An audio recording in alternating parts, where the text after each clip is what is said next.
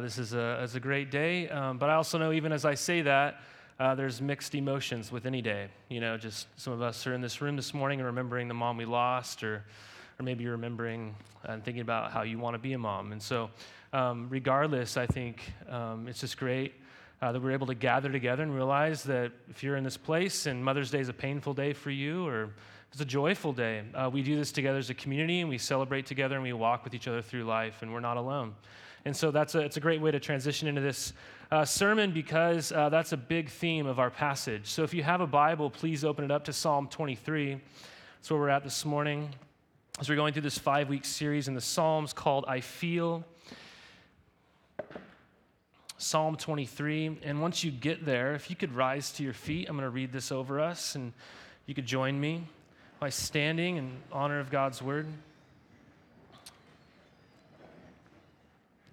You might have heard this before, but follow along, please. It says, "The Lord is my shepherd, I shall not want. He makes me lie down in green pastures. He leads me beside still waters. He restores my soul. He leads me in paths of righteousness for his name's sake. And even though I walk through the valley of the shadow of death, I will fear no evil, for you are with me. Your rod and your staff, they comfort me. And you prepare a table before me in the presence of my enemies. You anoint my head with oil, and my cup overflows. And surely goodness and mercy will follow me all the days of my life, and I shall dwell in the house of the Lord forever." Holy Spirit, we pray that you would speak to us in this moment. God, we know that if it's just me talking, that's not going to have much effect on us. And so, God, we pray that you would take your word and apply it to our lives, that we might live differently as transformed people in this place. In Christ's name I pray, amen. Thanks for standing. I've been really excited to teach this psalm this morning. This is a really famous psalm. You've seen this hanging on someone's wall in a frame. You've seen it on a mug somewhere, I'm certain. Right? These words, you may have heard them. They've been stolen from different people. Famously, hip-hop artist Coolio in Gangsta's Paradise in the 90s. You heard that song, right? Or better yet, Weird Al stole Coolio's words, who stole the words from this psalm called Amish Paradise. Right? I'm not a big Weird Al fan, but I love that song. So if you've never heard it, you should go listen to it today. I sing it to my kids all the time. It's probably annoying. But nonetheless, this psalm is very famous, and always, as I say, don't let the familiarity of it, I guess, cause you to disengage this morning. The reason it's so familiar is because it's so good. And it's breathed life into people over centuries and centuries and centuries. And I think the reason that it's been so important to so many people is because it deals with one of the most dominating emotions of our lives. And that emotion is fear. It's fear. It deals with fear. Fear, guys, it's a powerful emotion, isn't it? It's very powerful. It's controlling, isn't it? Fear is a controlling emotion. We all experience it. We all experienced it this week. It left some of us paralyzed in different situations. It may have left you not wanting to take a step and move in a specific direction because you were so terrified of what that might mean for you. It's a very controlling fear. And I don't think I need to spend really any more time standing up here trying to prove to you that you experience fear. Like you do. I don't care how manly and tough you think you are or how much you want to admit it or not. We all experience fear. We all come to moments in our life where we say, I'm afraid. I feel very afraid. So let's just be real this morning. When you walked in here, what are you most afraid of in life? Like, what is it that you were most afraid of? What is it that dominates your life? What's that thing that's controlling you? It creates that kind of fear in you. I'm not talking about heights or public speaking or something like that, although those are terrifying things for most people. I'm not talking about spiders, okay? Let's get honest, let's get real this morning. What are you afraid of? I don't know what it is for you. I can't answer that. You might be afraid someone's going to leave you. You finally got the one, and you're afraid it's not going to work out. They're going to leave you at some point, or I don't know, abandonment. People not liking you. It could be death. I don't know. Like, what is it for you? It's important you identify that this morning before we walk through this psalm. Because I think our fears, like all our emotions, guys, they speak very loudly to us. We've been talking about that. And if we would just like listen a little bit, it would be telling you so much about your heart.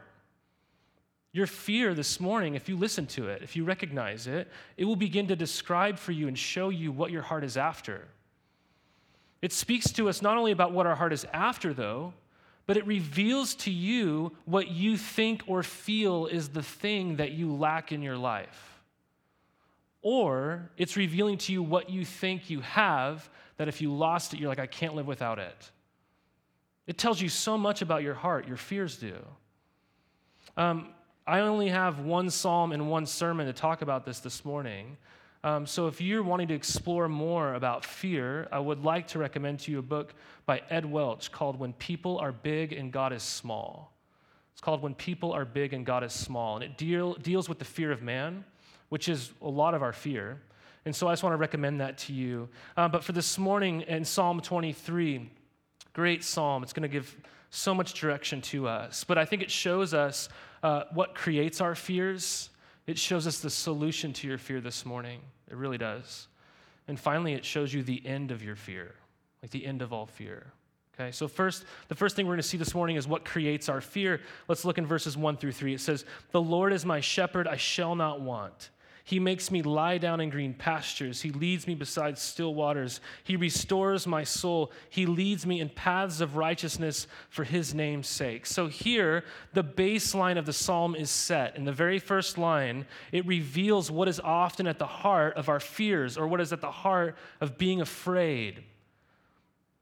And it's being in want. It's being in want. It's not really debated. David, who's writing this psalm, almost every commentator believes he's in a place of fear in his life. And so in the first line, he sets the baseline. He says it's being in want. It's being in want and not being sure if you'll ever not be in want. And if you just think about that for a moment, you realize that our fears are often created when we are in want.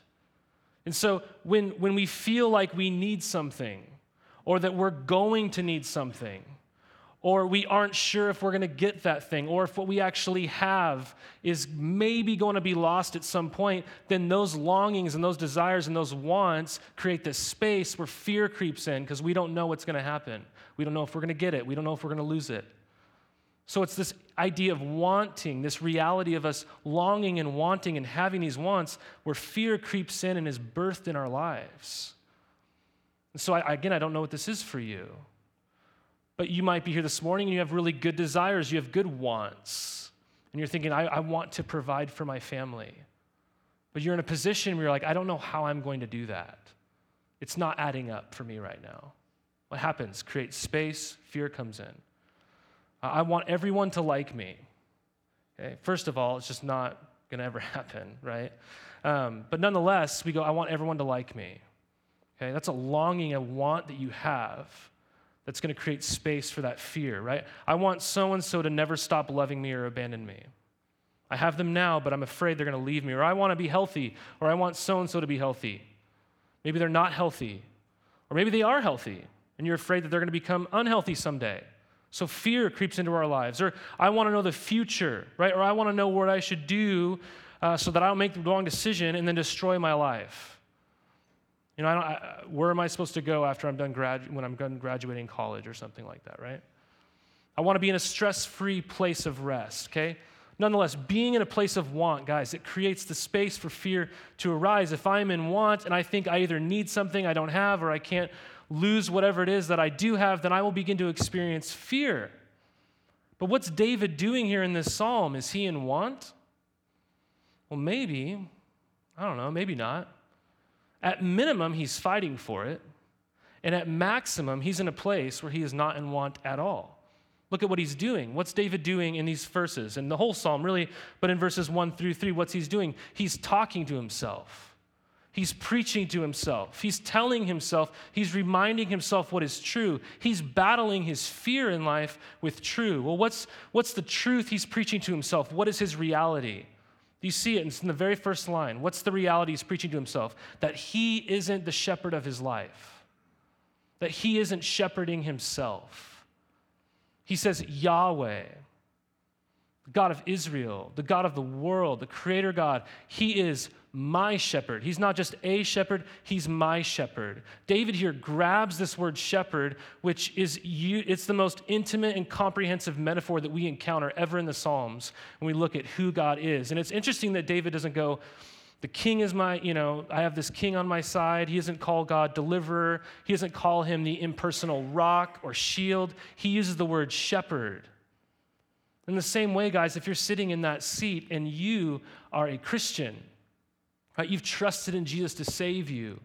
You've followed him in the waters of baptism, right? You've professed faith in Jesus. If you're a Christian this morning, then you are his sheep. And I never hung out with sheep, okay? Just being honest. Never really hung out with sheep. But I hear that sheep are really dumb, okay? I hear they're very dumb from everybody who ever hangs out with them. I understand from what people tell me, sheep really need a shepherd, or else they're going to wander off and do dumb things. They're going to destroy their lives, right? They need guidance. If they don't have one, they'll wander off and find destruction. But in your life, in your moments of being afraid, you are not a sheep without a shepherd. This says the Lord Yahweh, which is the covenant name of God for his people, the God who makes life and sustains life, is your shepherd. And so here's a very helpful question to ask yourself when you feel afraid. Okay, here's the question. You should write this one down. When you experience fear, ask yourself, who do I see as my shepherd? Who is my shepherd? Just begin to ask yourself that. Is it myself? Is my perception that I'm shepherding myself through life? Is it someone else? Is it something else maybe? Or is it God? Let me tell you, how you answer that will determine, I think, your level of fear. You'll begin to battle it, potentially. It's like this. Imagine that you had to hike the Pacific Coast Trail, right, the PCT, which runs from Southern California all the way to Canada. Some of you are like, yes, let's do it. Some of you are like, I would never do it. But nonetheless, imagine that you had to.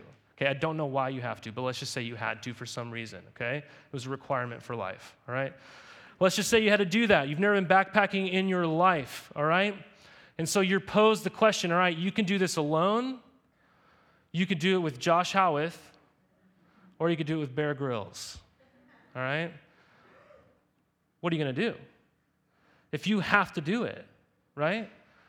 If you're anything like me, that's going to create a lot of different emotional type of responses based upon who I'm doing it with. All right, so if this is you, you're hopefully going to say Bear Grylls, right? Because you're going to go, I'm going to have a lot more confidence, I'm going to have fun, right? If there's a bear, he'll kill it, I'm sure, with his bare hands or something, right?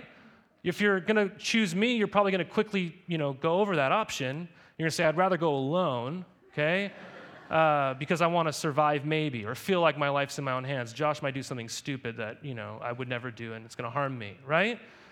Who is going to shepherd you through this, trail, the Pacific Coast Trail, is a very important question as you're going to do something like that. And who is shepherding you is going to create a whole different disposition in your life. See, the reality, though, guys, here is that God is your shepherd, and his coat is really woolly. He's not a distant shepherd. He's amongst his sheep. He's constantly with you. But how is God shepherding you through not the Pacific Coast Trail, but through life? How is he shepherding you? Well, it says he makes you lie down in green pastures. He takes you out among these beautiful fields here in the Willamette Valley, in theory, right? He doesn't find a mound of bedrock in a desert and say, here you go, lie down, try to find food somewhere. He doesn't do that. No, he leads you into luscious places where there's plentiful food, right? This is an image of provision that God is giving to you. And this image combats this imagery of fear, because if you're afraid or fearful about providing, right, this image of God shepherding you shows that you aren't providing for yourself, God provides for you. But then it says he leads you beside still waters. I don't know about you, but I love being at a river, right? It's peaceful. But here God is leading you beside still waters, kind of that place where you want to take a nap. Right? Not a roaring rapid, so to speak, but this imagery is being led to still waters. This is an image of rest. Right? This combats the feelings of fear, because our fear creates what? A lack of rest. That's how we feel when we're afraid. Fear creates stress and anxiety and depression and hopelessness, but here that is combated with God leading you to restful places. It says he restores your soul. And this word soul isn't intended to imply something the shepherd is doing spiritually to you, although it definitely includes that. This is talking about restoring you as a total person and your wholeness. So in other words, David is depleted, he's empty, he's broken, he's damaged. And here, God the shepherd is not only providing food and rest, he's restoring him, he's mending him. And then it says he leads you in paths of righteousness. This doesn't say that he leads you towards righteousness, but he leads you in righteousness. This word righteousness is a word that connotes straight path, being on a straight path, not a crooked path. He leads you down straight ones. Well, why does God do any of this? It culminates at the end of verse 3 telling you why. He does it for his name's sake. Man, what a fixed and firm foundation to depend upon. God will act, and he's going to lead you and shepherd you for his name's sake. He will do this because of who he is, and he will always display who he is to the watching world. Guys, God will not go against his character. He will not go against his nature. He'll do this for his own name's sake. Now, I don't know, some of you are city people this morning, and you're like, I have to live in a rural area to really understand this. I don't know. But this morning, when you hear that God's leading you in green pastures or beside still waters and down paths, this might sound awful, just being honest, right? It sounds like camping or something.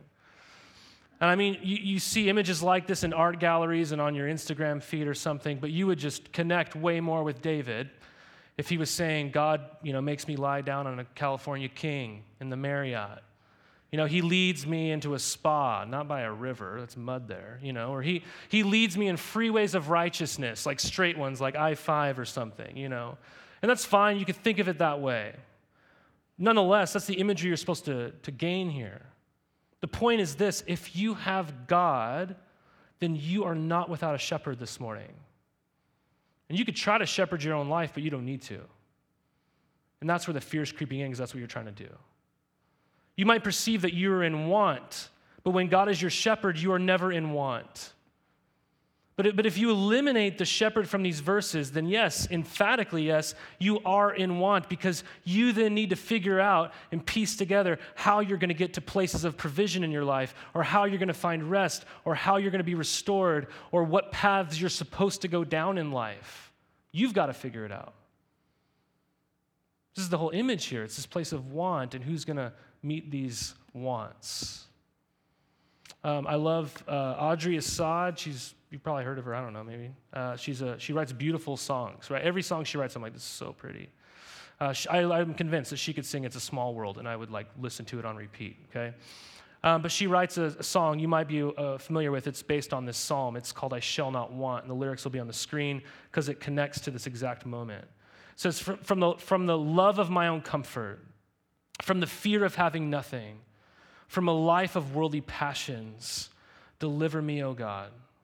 From the need to be understood and from a need to be accepted, from the fear of being lonely, deliver me, O God. From the fear of serving others, and from the fear of death or trial, and from the fear of humility, deliver me, O God. And I shall not want. No, I shall not want. When I taste your goodness, I shall not want.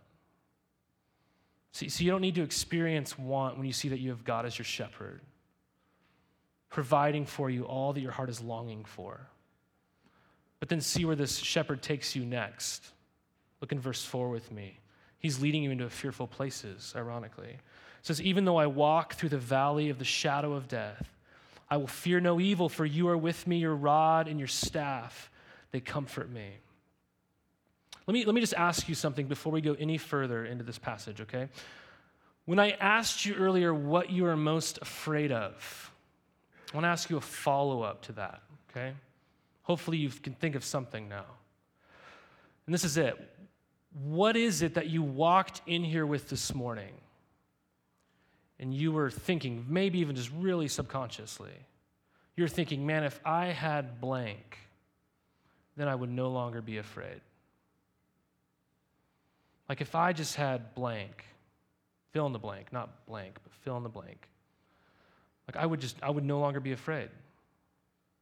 whatever, it's a circumstance that's landed in the way that you want it to land. I don't know, whatever it is. But if I had this, I would no longer have fear in my life. What is that? Because notice here, this straight path that the shepherd led you down, where did it go? Well, it went to the valley of the shadow of death. Now, wait a minute here. I thought we were hanging out at the Marriott, right? On our way to the spa. What are we doing in some dark alley in downtown Los Angeles? Like, what's happening here? This is kind of confusing. Well, it's important to realize that God isn't lost, okay? He didn't take a wrong turn. But that valley is the path that leads you to the place where you need to go. And that path he's leading you down isn't the ultimate destination. It's just a path to get you to the destination. But nonetheless, he's led you into it. Guys, this valley of the shadow of death, it can be translated the valley of deep darkness. And the imagery here is that you are in a place that seems to have the shadow of death just like hanging over it. It's not death, but it feels like death. That's the place that David's in. And we all know this. A shadow, you guys, it's merely something that is what? The absence of light. Because there's something blocking the light. And so that shadow is pointing to an actual substance. It's pointing to the real thing. It's just the shadow, but it's pointing to the real thing. It's pointing you to the substance. So it's like this. It's a really beautiful sunny day outside, correct? It's awesome. Thank you, Tennessee people, for bringing the sunshine. We appreciate it. Okay, so if we walked outside this morning and I saw you off in the distance, and I said, hey, man, great to see you, and I'm running up to meet you, and if I then looked at your shadow and knelt down on my hands and knees and I started hugging your shadow, like, what are you going to do? We're probably not going to be friends anymore. I assume that. But if you're a really nice person, what are you going to do? You're going to call the doctor, right? You're going to say there's something wrong with you. Why? Because we all know the shadow isn't the real thing. It's pointing to the real thing. You don't hug a shadow, you hug the person, right? This is the same imagery you're supposed to get here, right? This is important because we often find ourselves in the valleys of life, and those valleys don't feel like the Willamette Valley. They feel like Death Valley. But they aren't death. They're just shadows of death, meaning what? That these are places of pain. These are places of suffering, right? These are places of challenges. They're places of hardship. Well, why are those things shadows of death? Because they are things that point to the fact, guys, that the world isn't the way it's supposed to be. It's not the way it's supposed to be. And they all remind us that, oh yeah, death is coming for all of us. And this thing right now that I'm going through is showing me the world isn't right. See, this is the thing. The valley of the shadow of death, guys, it is actually the epitome of experiencing what you're fearful of. We aren't promised in this life that we won't experience things that we are afraid of. And here is exactly what we might be afraid of in this valley, and we begin to experience it in our lives. But what is David's response in this shadowy place? When David is in the heart of experiencing what he is afraid of, what is his response? What does he say? I will fear no evil. He's basically saying, when I'm facing my fears, I will not experience fear. When I'm in the midst of experiencing what it is that I'm afraid of, I will not be afraid. That's what he's saying. Why? Why can David say this? Why did David say this? Is it because he's like really buff and tough? Right? Is it because he's a hothead? Is it because he's delusional? Is it because he's witty and smart and he'll figure it out? Is it because he's wealthy and he's going to buy his way out? Is it because he's Nostradamus and he knows the future and he's like, don't worry, it's going to be fine? Why? Why does David say this? What does David see as the solution to his fear? How can he say with unabashed confidence, I will not fear any evil? What does that mean? Why? What's he say? He says, because you are with me. That's it. In the midst of my fears, I will not experience fear because you are with me. Who's he talking about? His wife? His kid? His best friend? Well, of course not. It's the shepherd. God, the shepherd, is with him. But notice something really interesting here. The verbiage changes to you. Earlier he's saying, the Lord is my shepherd. He does this, he does this, he does this. He gets in that place of darkness and he says, you are with me. It's not he, it's you. See, when we go through places that feel like the shadow of death, places that would bring about fear in our lives naturally, we press into the shepherd in those moments, in those places, guys, we know this if you've done it. Our intimacy with God begins to grow in those hard places. In fact, there are so many things we know about God that are only often in our heads, and we think they might be in our hearts, but it's when we get into that valley spot that we realize it's only been in my head, this thing that I say I believe. It's not yet in my heart, but it's through the valley, it's through the challenge and the trial of life that God takes those things in our heads and he begins to move them into our hearts. And we begin to experience this intimacy with God in a way that we hadn't yet before. It's in the places of the valley where we begin to experience this intimacy. So what is the primary solution to your fear? Well, it's not just being provided for, whatever it is that you're wanting. The solution to your fear is to realize that you are not alone, that God is with you, that he will never leave you. This is so significant. I remember a little while back, Liz was out of town, and I was putting the kids to bed, and I thought I would joke around with my son, who's 9, and I said, hey, buddy, I'm just going to go, you're fine, you're here with the kids. I'm just going to go take off for a while, and I'm going to go to a movie or something, just get some alone time, just joking around with him. He looks at me and he sits up all wide-eyed, and he goes, Dad, I am not ready for that kind of responsibility. And I was like, dude, if you're saying sentences like that, I think you're ready, okay? I was like, geez, okay? I was like, I'm just kidding, calm down. But I get it. I might be fine at home, unlike him, but I get it, man, in different levels. I mean, I remember when there were people asking us, encouraging us to start a new church in Corvallis about 7 years ago. And I was like, I don't want to do it. I'm not your guy. And there were people encouraging me to pray about it. And so I took a month to pray about it, and I got to a point where I was like, I still don't know. I just don't really want to do it. And so I went up to Crown Point for the day, because that's kind of like my happy place. And I sat there at the top of Crown Point with my Bible, and I opened it up, and I was like, God, I just need an answer today. I don't want to do it, but I don't want to be disobedient. And I was reading this psalm. It wasn't this one, it was a different one, and it just kept saying, do not be afraid, I am with you. Do not be afraid, I am with you. And it was just so vivid. God revealed to me in that moment the only reason why I didn't want to step forward in faith was because of fear. I didn't want to fail. I had this fear of failure. And God just illuminated that to my mind, that the reason why, in a sense, we almost weren't gathering in a room like this morning could have been just because of fear. But he completely medicated and provided a solution to that fear by saying, not like, don't worry, you're not going to fail. No, he said, don't worry, I'm with you. I'm with you. That's the solution. But it's not just that he's with you, it's what he's doing when he's with you. Because how's God acting here? What's he doing? Well, he's armed. Right? He's armed with a rod and a staff, which you probably aren't armed with, but God is, okay? A rod for a shepherd was a tool that was used to protect the sheep, and then his staff had a little hook on it, and that was used to keep the sheep on the path. So if they're wandering, he just knock them back onto the path. Right? He'd keep them on the way. And that speaks so much comfort to us, because if God is with you, he's not just like, I'm with you, but I'm just going to keep standing close to you, following you around. No, he's guiding you. He's protecting you. He's keeping you on the path.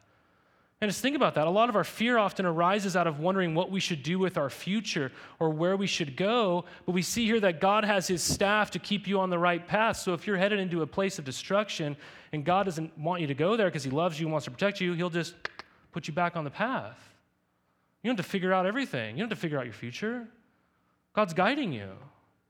So do you see, if God is with you in the dark valley, then not being afraid, guys, it's not mental gymnastics. It's not feeling really afraid and being like, well, I'm not really afraid, and kind of projecting this false sense of fearlessness, but being terrified. No, when you realize God is with you in the dark valley, it's not mental gymnastics, but the absence of fear is actually the most natural thing in the world to experience, even when you're in the midst of your fear. I can say it to you like this: fear is a powerful emotion, isn't it? It's very powerful. Like if I said to you this morning, hey guys, just wanted you to know, I walked in here at 9:45 and I saw this huge black widow spider and I went to kill it. but it scampered off. I couldn't find it. Let's just say I told you that and I kept moving on with my sermon. Like, what's going to happen right now? Some of you are just, I'm out of here, okay? Maybe you're going to be looking under your seat. At minimum, I'm going to keep going and you're going to start doing this, right? You're going to start feeling a little itch on you, right? Fear is powerful. It can begin to make you feel sort of like itchy, like, oh my gosh, there's a spider on me or whatever. Fear is very, very powerful, isn't it? It might not even be real, but you're experiencing it. So here's the thing. That fear, guys, is only so powerful until someone comes along and kills the spider, right? And when you see the spider killed, you go, okay, I can do this. And that's what it ends with here. Verse 5, the end of fear. The spider's killed.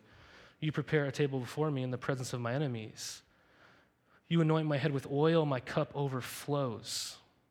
Surely goodness and mercy shall follow me all the days of my life, and I shall dwell in the house of the Lord forever. See, David has been not only led out of darkness, but he's led into victory. He's led into a place where there's the complete absence of fear. He's no longer living in his fear. He's in the absence of it. He's in a place of victory. See, the image here is that his enemies are captured. He's in the presence of them, but they're watching him. They're observing him. They can't do anything to him. See, the language here shifts from God or Yahweh being considered as a shepherd and we as sheep, and all of a sudden we are humans, we're in a home, and we're eating dinner. And the image here shifts from God as shepherd to God as a hospitable host, you could say. Well, what's he doing? Well, God is preparing a meal. Well, where is he preparing the meal? Again, in the presence of David's enemies, what he has most feared.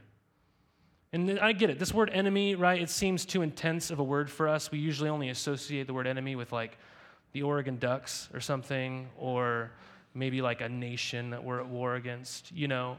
But when it comes to just like people in our lives, we often don't say, that's my enemy. Like, we don't really do that, okay? But just consider what the definition of an enemy is. An enemy is anyone who's looking out for your destruction, right? There's someone or something that is opposed to your flourishing in life. That's an enemy.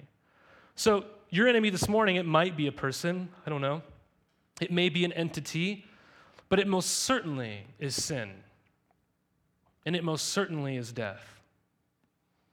See, the image here is that God is preparing a feast for David. He's preparing a feast for you, while the things that you feared and tried to bring you down are watching on, and they're not watching on and looking at your downfall. They're watching on, and they're seeing your flourishing. They're seeing you savor and feast on a flourishing meal. But they're also seeing more than that. They're seeing you honored, right? Because it says here, God is anointing our head with oil, which was like olive oil and perfume, right? Really greasy, okay? But in ancient culture, you would have your head anointed with this thing as a sign of honor before you entered into this fancy banquet. Right? So all this overflowing imagery, guys, it's meant to show that God is giving you his very best. He led you into that dark valley, but he's not out for your destruction. He's giving you his very best. But this is better than a feast, you guys, because in the Old Testament world, to eat and drink at someone's table, it didn't just show a sign that they were nourishing you. This was a sign that was showing the world that there was a mutual bond or loyalty at this table. It wasn't just a nourishment issue when you would sit down with somebody. It was showing the world friendship.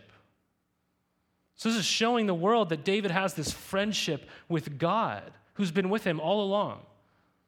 But more than a meal, there is a present reality to all of this, because what he says, it says goodness and mercy, which the word mercy means steadfast love. This love and this goodness, it's going to follow him. The word literally means pursue or hunt down.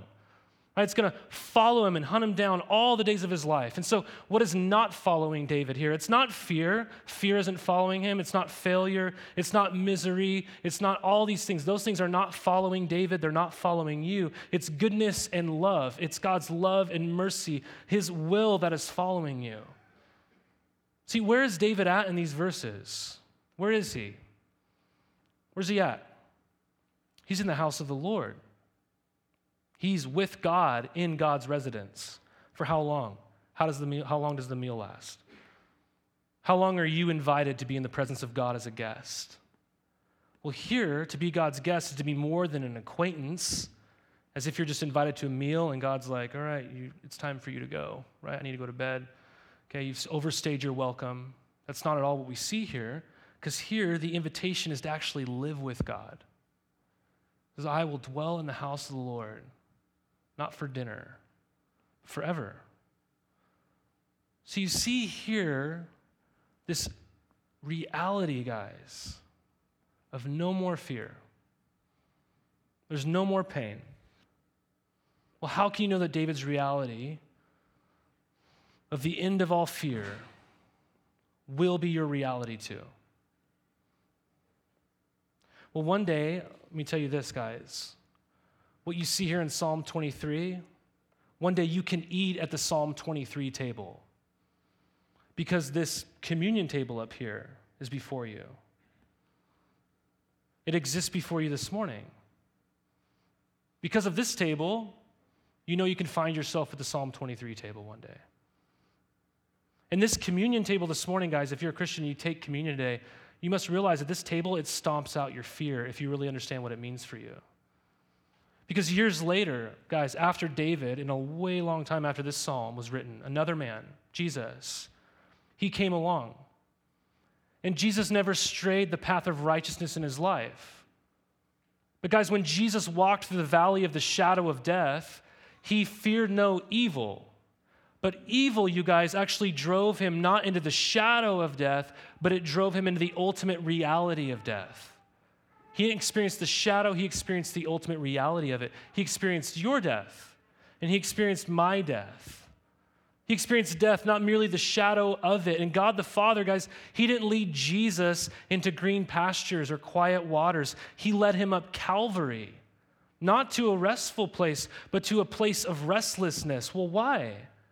Why? So that he could defeat your greatest enemy and your ultimate fears in life. He defeated death and he defeated sin so that every valley that you walk through this morning, you'll know that it's only a shadow. Even if death itself comes to you, it's not ultimate. It's still only a shadow because of this table here this morning.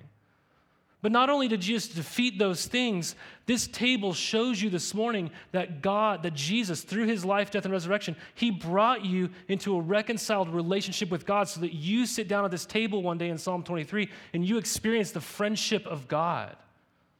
What does that practically mean for your life? Well, if you've been reconciled to God on behalf of Jesus, then you can know without a shadow of a doubt this morning that God is with you, that he is always with you. Jesus didn't experience the shadow of death, but death itself, so that you could be reconciled to God. And what happens when you're reconciled to God on behalf of Jesus? You know you're not alone. Do you see how the gospel affects your life this morning when it comes to fear? Do you see it? The gospel casts out fear because you are loved and you know that God is with you. And if that is the solution to your fear, then you could be fearless. His perfect love follows you. It hunts you down all the days of your life. And we sang it earlier. 1 John says it. Perfect love, what? Casts out fear. So you have a better shepherd this morning if you know Jesus. And he said this, it's on the screen in John 10. He says, I am the good shepherd. The good shepherd lays down his life for the sheep. He who is a hired hand and not a shepherd, who does not own the sheep, sees the wolf coming and leaves the sheep and flees, and the wolf snatches them and scatters them. He flees because he's a hired hand and cares nothing for the sheep. But I am the good shepherd. I know my own, and my own know me.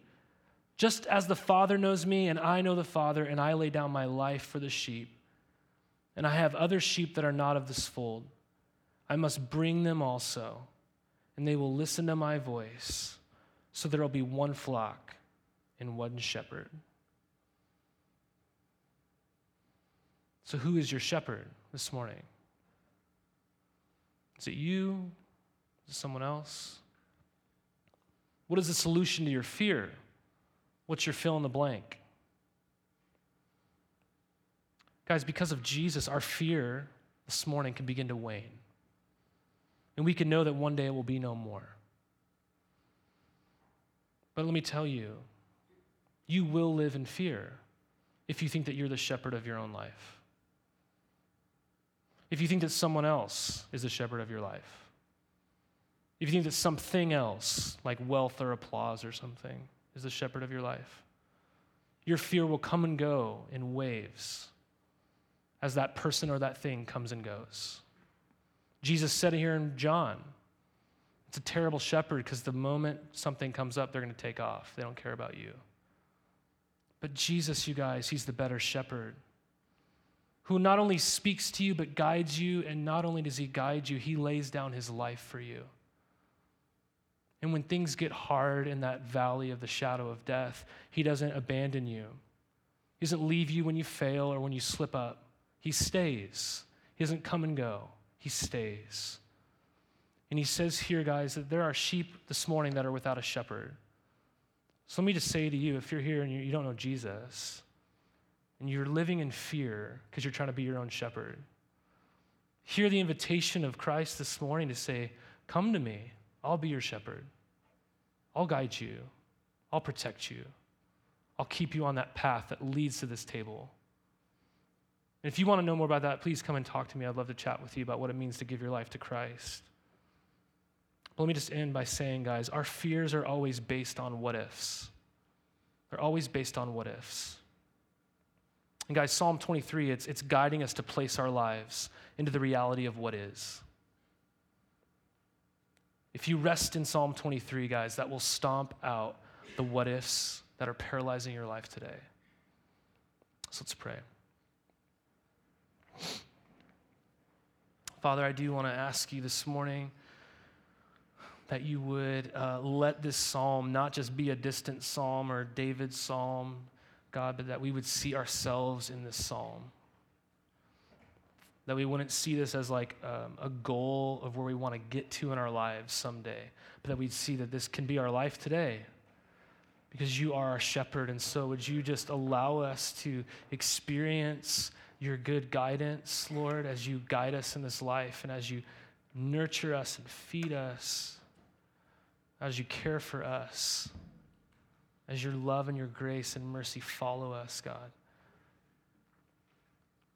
And Lord, I pray that you would make us as a church just fearless people, that as we head out into this world this week, amongst people who are very fearful, God, like we are, that our fear would begin to dissipate in a way that would show the world, Lord, a whole different life, a life that's had with you, Lord Jesus. So God, would you speak words of life into our fears this morning? No matter where we're at, God, I pray that you would speak words of life to us. In Christ's name, amen. Guys, we're going to take communion together as a family this morning. And so would you rise to your feet? We're going to sing one song. And if you're a follower of Jesus, if you claim Christ, there's tables in the lobby in the front here that have the bread and the cup. Would you come and grab those elements and then return to your seat? And then one of our elders is going to come up and lead us in taking communion together. So let's respond to God's word through singing and through communion.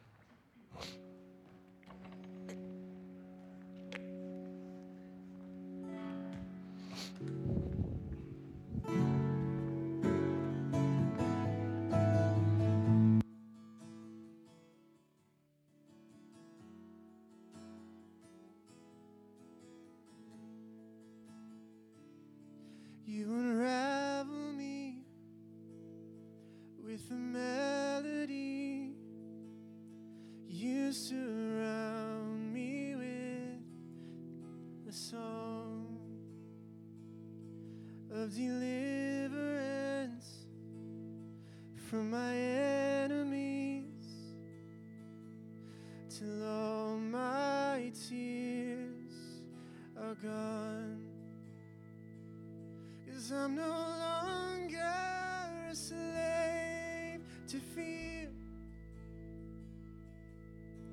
I am a child of God. I'm no longer a slave to fear. I am a child